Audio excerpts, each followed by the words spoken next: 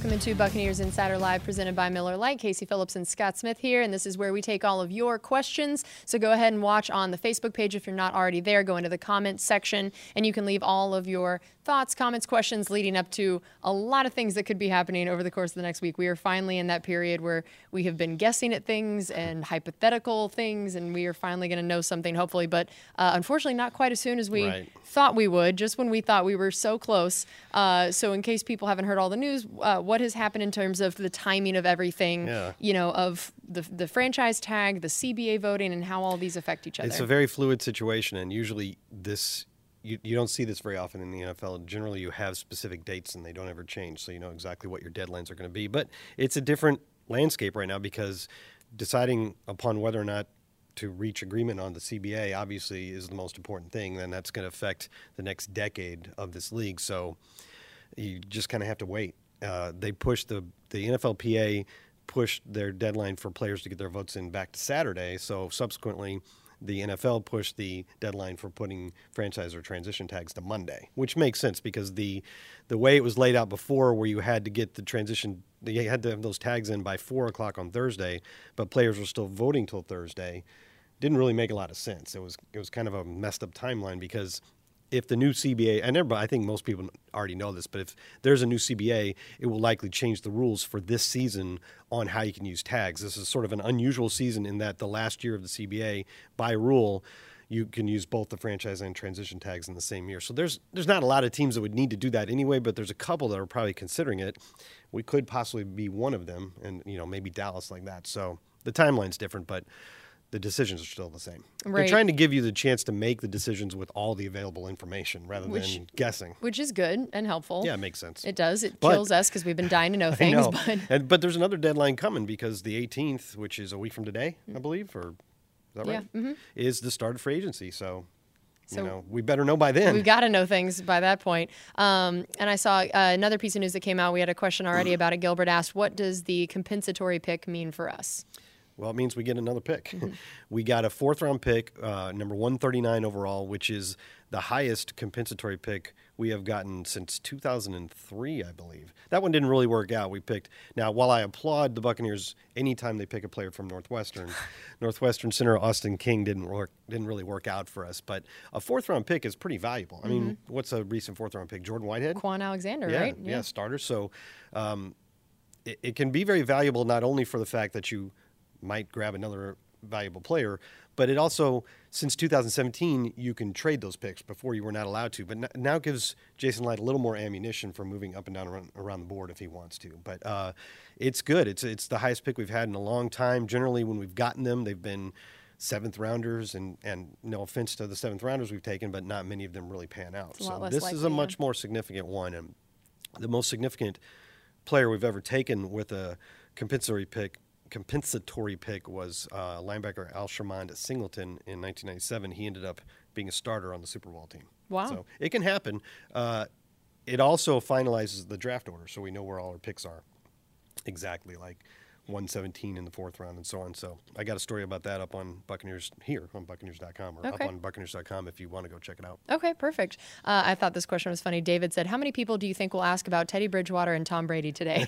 Well, at least one. At least one already. So basically, why don't we just talk about overall those two guys, what we've kind of heard, and in general how they might fit within this system or the likelihood, and just we know that this is what everyone's talking about, not just for the Buccaneers but around the league, that the quarterback carousel is the story right now. By the way, I think in previous years when we've been confronted with questions such as this before the start of free agency, we usually declined because we were afraid that we'd be violating tampering policy as NFL employees. But we have since learned that it's okay for us to do it. Right, yes. Because I think they finally realized we actually have no authority We have no here, say in the matter. No power, no influence whatsoever. And I think that it was probably too big of a compliment that they thought that us saying something on this show would probably have an effect. So Teddy Bridgewater and Tom Brady, I don't think you really look at Tom Brady and go, wow, is he a fit for this offense? You look at him and go, he's maybe the greatest quarterback of all time, still playing at a high level. So if that's an option, it's hard to feel bad about that, right? Teddy Bridgewater, obviously, less of a body of work, but really played well last year for New Orleans. And I know there's a lot of people out there who say Teddy Bridgewater isn't a perfect fit for Bruce Arians' offense. And they apply the same logic to any quarterback, like, say, a quarterback in the draft like Jacob Eason, who has a big, strong arm. Like, oh, well, there's a Bruce Arians quarterback. Teddy Bridgewater, maybe not as powerful of an arm quarterback, so therefore not a fit. But I think that's a little bit overblown. I think Teddy Bridgewater could easily command Bruce Arians' offense. Certainly what you'd have is an accurate passer and one who's done a real good job throughout his career and last year of keeping the interception rate down. And that's obviously would be a big change from what we've been experiencing. Right.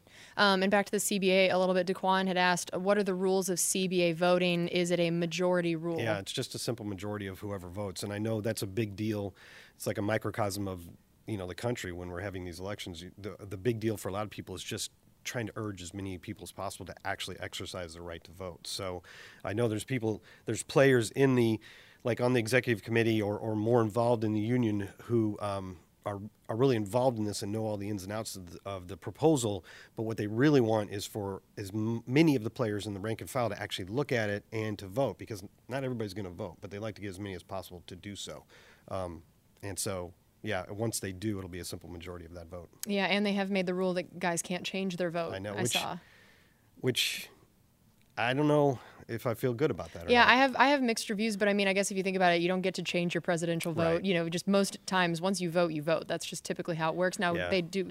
It seems like with technology now, it wouldn't be that hard. But yeah, I mean, I get what they said of where if you voted, that meant you felt like you had enough information to do the vote. Yeah. So procedurally, I understand, and it's hard to argue with. But if you're a person who's rooting for the CBA to pass, and I'm not picking a side here between owners and players, but I want a new CBA in place personally. Right. For whatever. We're not going to say anything about what's in it. We have no, dog in that fight. Right. But just we want there to be one. I hope the players get what they want and the teams get what they want. It's obviously you have to meet in the middle somewhere, and the classic line is if neither side is happy, then it's probably a good deal. Good, right. But the back to the changing of the votes, I understand procedurally why they would say no, and I get it. But if you're a person rooting for this to pass, you kind of probably wish they would, because from what I understand, the thought is that the majority of the players who want to change their votes want to change from a no to a yes, because it's more of your rank and file type, the ones who are not going to command the biggest salaries, and maybe some of them were led to believe, were convinced by some of the more star power players, the ones who are going to get the huge contracts, that this was not a good deal for them, and now they're starting to feel with more information, hey, this is a good deal for me. Maybe I should have voted yes. Interesting. Yeah, that'll be interesting to see. Garrett asked, do you see Sue staying?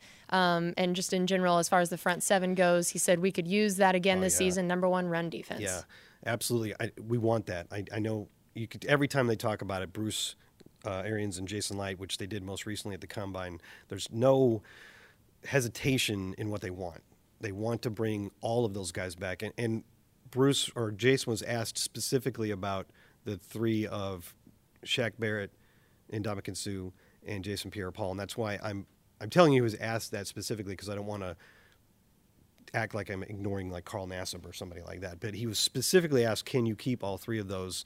And he said, I hope so, I think so. So they want to, and we all want to, because it was the thing that worked the best on defense from beginning to end. The secondary kind of turned things around. Devin White kind of developed, went through some injuries. But from the beginning of the league, the year to the end, the defensive front was really good. Yeah. And Bruce Arians has said, we need to keep that intact, and it won't matter who we have at quarterback if we can't keep that defense together. So, Patrick asked, what is the front office looking to handle in free agency and draft positions first? So I guess essentially the top priorities, and is it the same in both or maybe different? Well, what we were just talking about, I think, would be their priority in free agency. And at the Combine, again, they were talking about this, and they said, yes, there's some really good prospects that could be available, some big guys on the interior line and some pass rushers at pick number 14. And if you look at mock drafts, you'll see a lot of them give us guys like Kayvon Chason, an edge rusher, or Javon Kinlaw, an interior lineman who can put on some pressure. And those would be good picks in those areas. But Bruce said, or maybe it was Jason, can't remember which one, those are good prospects, and that's an option for us, but let's see what we can get back first and then see what we have to fill in. So I think free agency, in terms of the defensive front, is the priority. Right. When it comes to things like maybe need another safety, That might be another thing you address in free agency.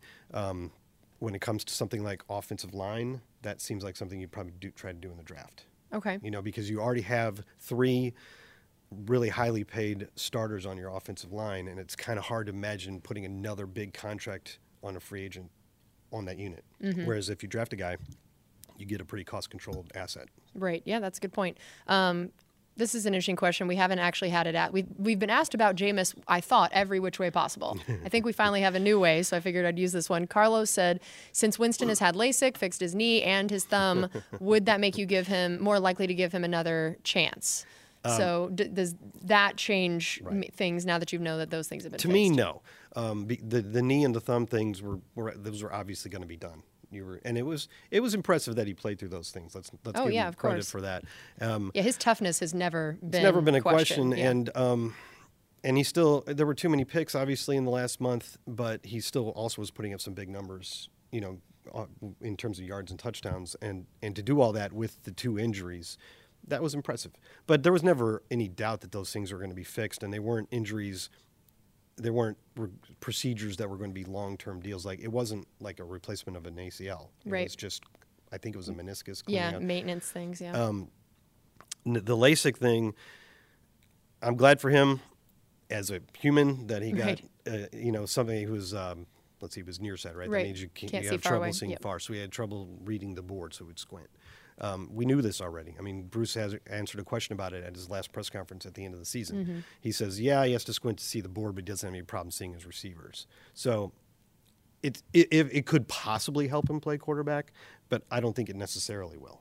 And I don't think it was holding him back. You see what I'm saying? Right, yeah. So I don't think you took Jameis and you made him a much better quarterback by getting LASIK. I think it's good that he got it for him, and I'm glad for him. And if he thinks that'll help him play football, he would know better than I. Absolutely. But no, to me, that doesn't really change the price tag. Okay. And then we were talking about also the new potential rules being put forward. The owners' meetings are in a couple weeks, and that's always something they debate there every year if they want to implement any of these new rules. So what are some of the ones that if people haven't heard yet that you find interesting or that could really impact the game? So, like, in addition to the competition committee being able to come up with ideas to put out for a vote, teams can submit ideas. And various teams, I think Philadelphia is involved in 4 of them, have put together 7 rule proposals that will now be discussed at the league meetings. And I think the couple that I find most interesting are, one, they want to have another option for onside kicks. And this is one that's been discussed before, so it's not a new idea. But as you know, onside kicks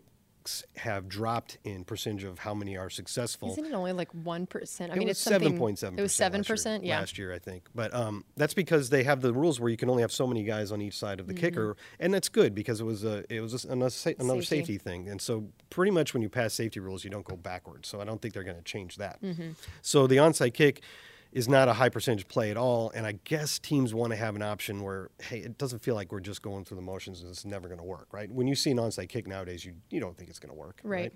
So I think it was Philadelphia proposed that one that's been bandied about the last couple of years of after you score, if you want this option for an onside kick, you get the ball at your own 25 facing 4th and 15. And if you can convert that, then you keep it. If not, then obviously you're giving them the ball in your territory. So it's kind of the same 2 possible outcomes. Right. A little more punitive in this case because you're giving them the ball at your 25 or 30 or something like that. But it's the same idea. It's a tough play, but if you get it, you get possession. If not, then you're giving them the ball in your own territory. So it's an interesting idea. And then the other one that I thought was significant was a proposal to move overtime back from 10 minutes to 15, which I don't think will pass because, again, it's another player safety issue. Right, playing more time. But I thought that rule of changing to 10 was dumb. I don't think it's had good consequences, and I wish they would change it back to 15. The 10-minute period, if one team has a relatively lengthy drive but doesn't score or scores a field goal, then the other team gets a shot. There's often not a whole lot of time left. Yeah. So I wish they would change that back, but I doubt it'll happen. All right. Well, that's going to do it for us on this edition of Buccaneers Insider Live presented by Miller Lite. Thanks, as always, to everyone who submitted questions. We'll be back here next week, hopefully with some answers. And if not, it's at least the beginning of when those answers will be It'll be right in the middle happening. of the legal tampering period. It will be. We'll have heard rumors by then. Yes, we will. All right. Well, thanks again, and we'll see you next week.